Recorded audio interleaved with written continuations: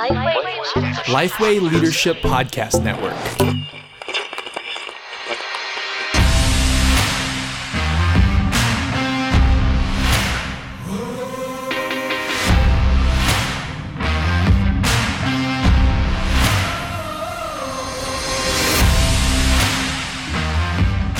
Hey everybody, welcome to Ask Me Anything. I am Matt Love. I am here with JD Greer. And JD, we are continuing the conversation we had last time on the podcast. Last time we were talking about what Christians should know about critical race theory. And this week we wanted to talk more about, JD, how should Christians have conversations about critical race theory? Because the reason we're asking this question is because whether it's on social media or in churches or whatever it is, there's just a lot of conversation happening about this. And I think you and I would both agree that some of it is probably not the most healthy conversation right now. Yeah, in fact, in some ways you might say this is the more important of the question. Yes. Because simply getting content out there we are relational beings, and things that touch things this sensitive are relational questions. They're not questions of the head as much as they are of the heart. And that's, for me, really been a helpful place to start, that some of my friends of color have really helped me to see in this, is that for us, and we said this in the last podcast, for some of us this is more of an academic analyzation, but for many people this is it's an attempt to explain some of the pain, some of the hurt, some of the shame that when these situations happen, they connect to a long history. And yes, we understand that a white person today is not guilty of what a white person did 200 years ago, but there have been ways that our society has been shaped. There's a long memory. There is the legacy of sin, and so it brings into these discussions some of that hurt. And so when I'm talking about the presence of systemic injustice, I'm not so much thinking about how to analyze certain trends. I'm also talking about what somebody experienced when they got turned down for a job that they were more than qualified for. Yeah. And so I think that's going into it, which leads me to maybe the first two things I'll say, and then I'd love to hear some of what you got to say on this, Matt, because I know you've been reading a lot and having a lot of discussions on this with people on our team and elsewhere. But it's important, I think, in this to not use a sledgehammer as much as you do a scalpel. We talked last time about how people mean different things by critical race theory, and when you just kind of say critical race theory is bad, then you might be in somebody's heart attacking something that they really feel like is important. And some of those observations we talked about last time. I'm the president of the Southern Baptist Convention, and breaking news. The Southern Baptist Seminary presidents released a statement that condemned CRT, and for obvious reasons, like we talked about last time. I agree with the words of their statement that CRT is not sufficient and it's not compatible with a Christian worldview. But because it was just treated with a sledgehammer and as a blanket statement, there are people who heard that as a denial of systemic injustice, as a denial of kind of white majority normalizations in culture, and some of the things that we said are helpful observations that people from critical race theory or associated with critical race theory have observed. And so I think, I told somebody the other day, I'm fine if we never use the words critical race theory ever again.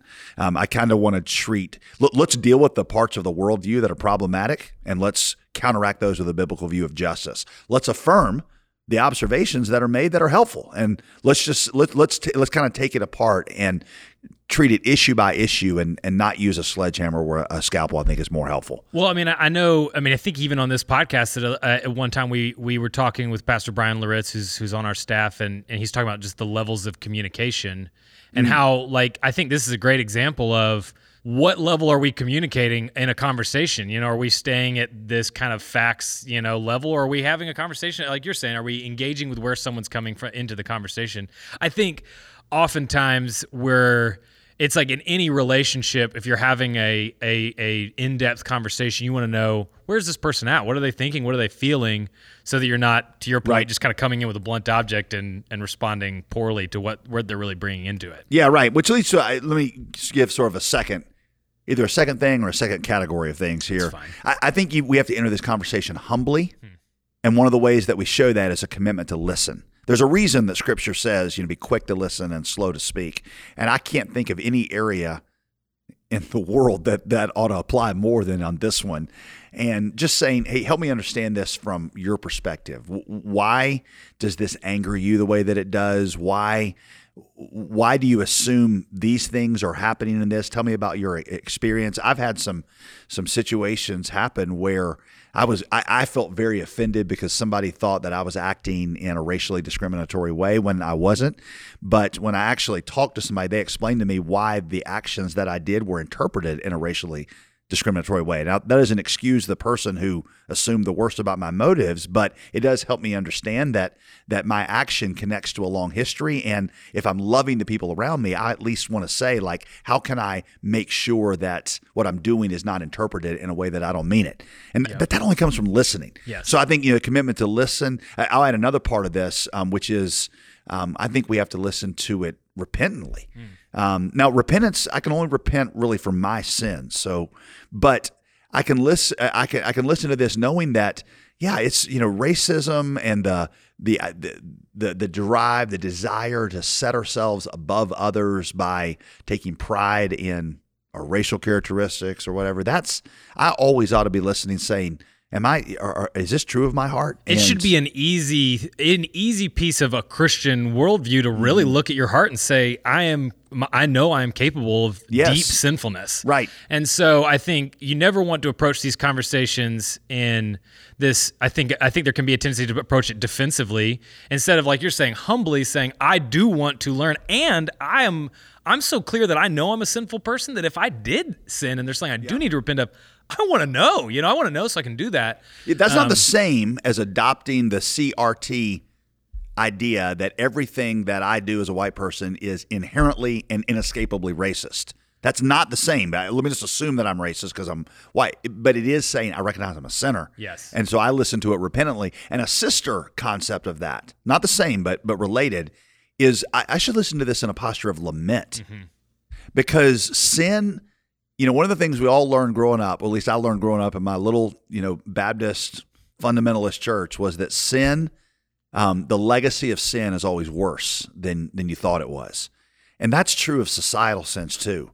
And we don't just, change a law and pass a resolution and just make all the hurt go away. We can repudiate what happened in the past, but the effects of chattel slavery, Jim Crow, black codes, redlining, and these concepts, and just the attitude behind those things, those have left a long legacy of pain in the black heart.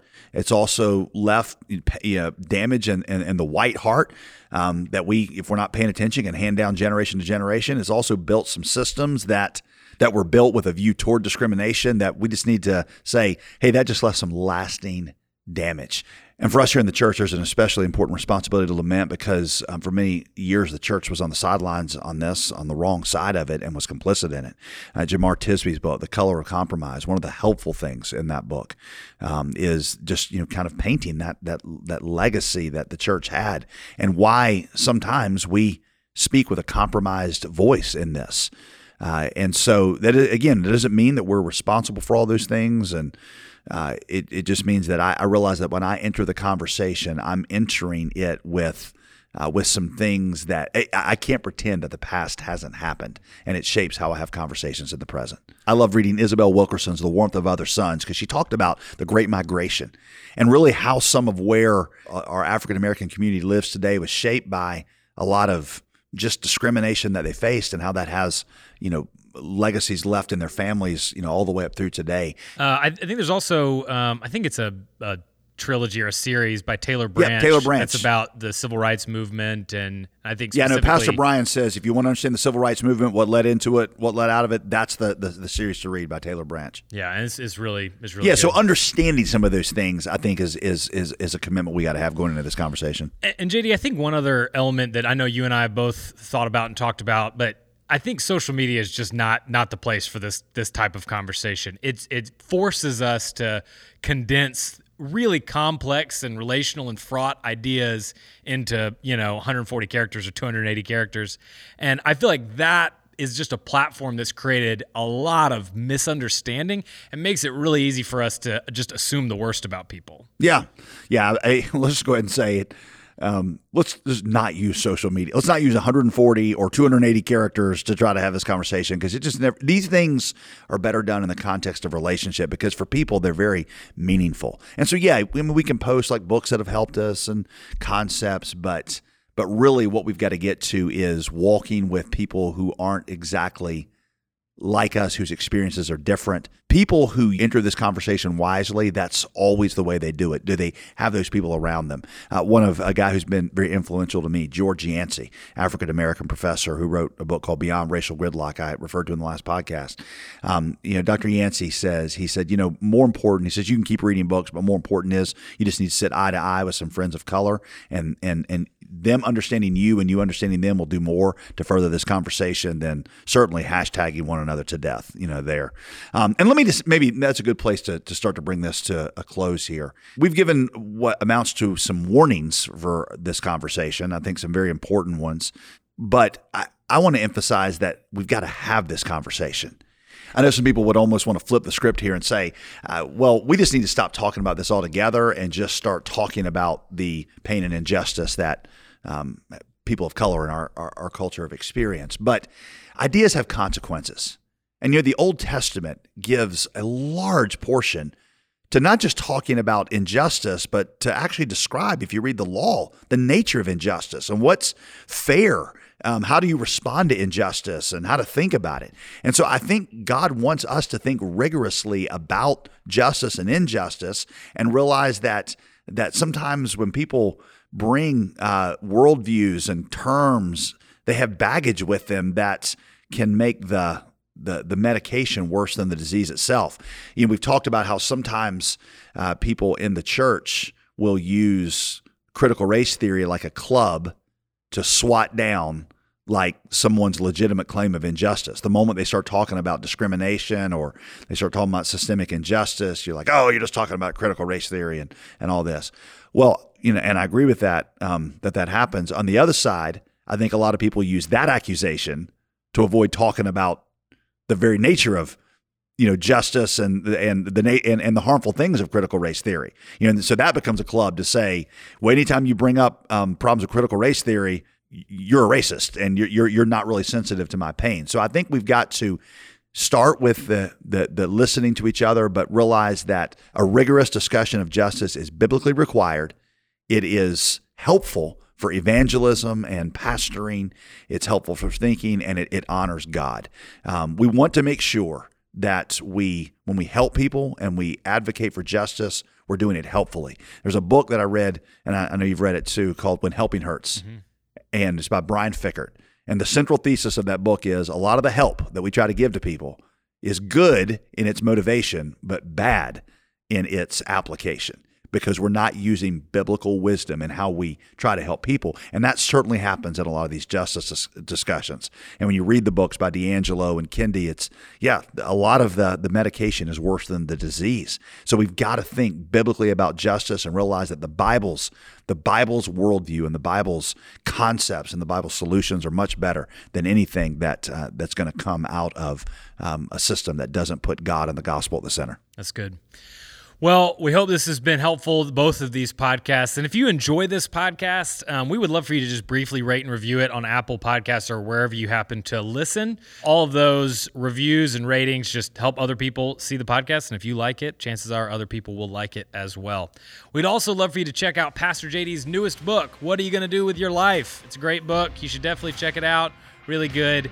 God has a plan to help make your life count for eternity. In this book, Pastor JD considers Jesus' radical call to give your life away to the greatest cause of all and to view your life from the perspective of eternity. And you can check that out at whatareyogoingtodowithyourlife.com. I would spell that for you, but we'd add about 10 more minutes to the podcast. What are you going to do with your life.com? That's it, and we'll see you next time on Ask Me Anything.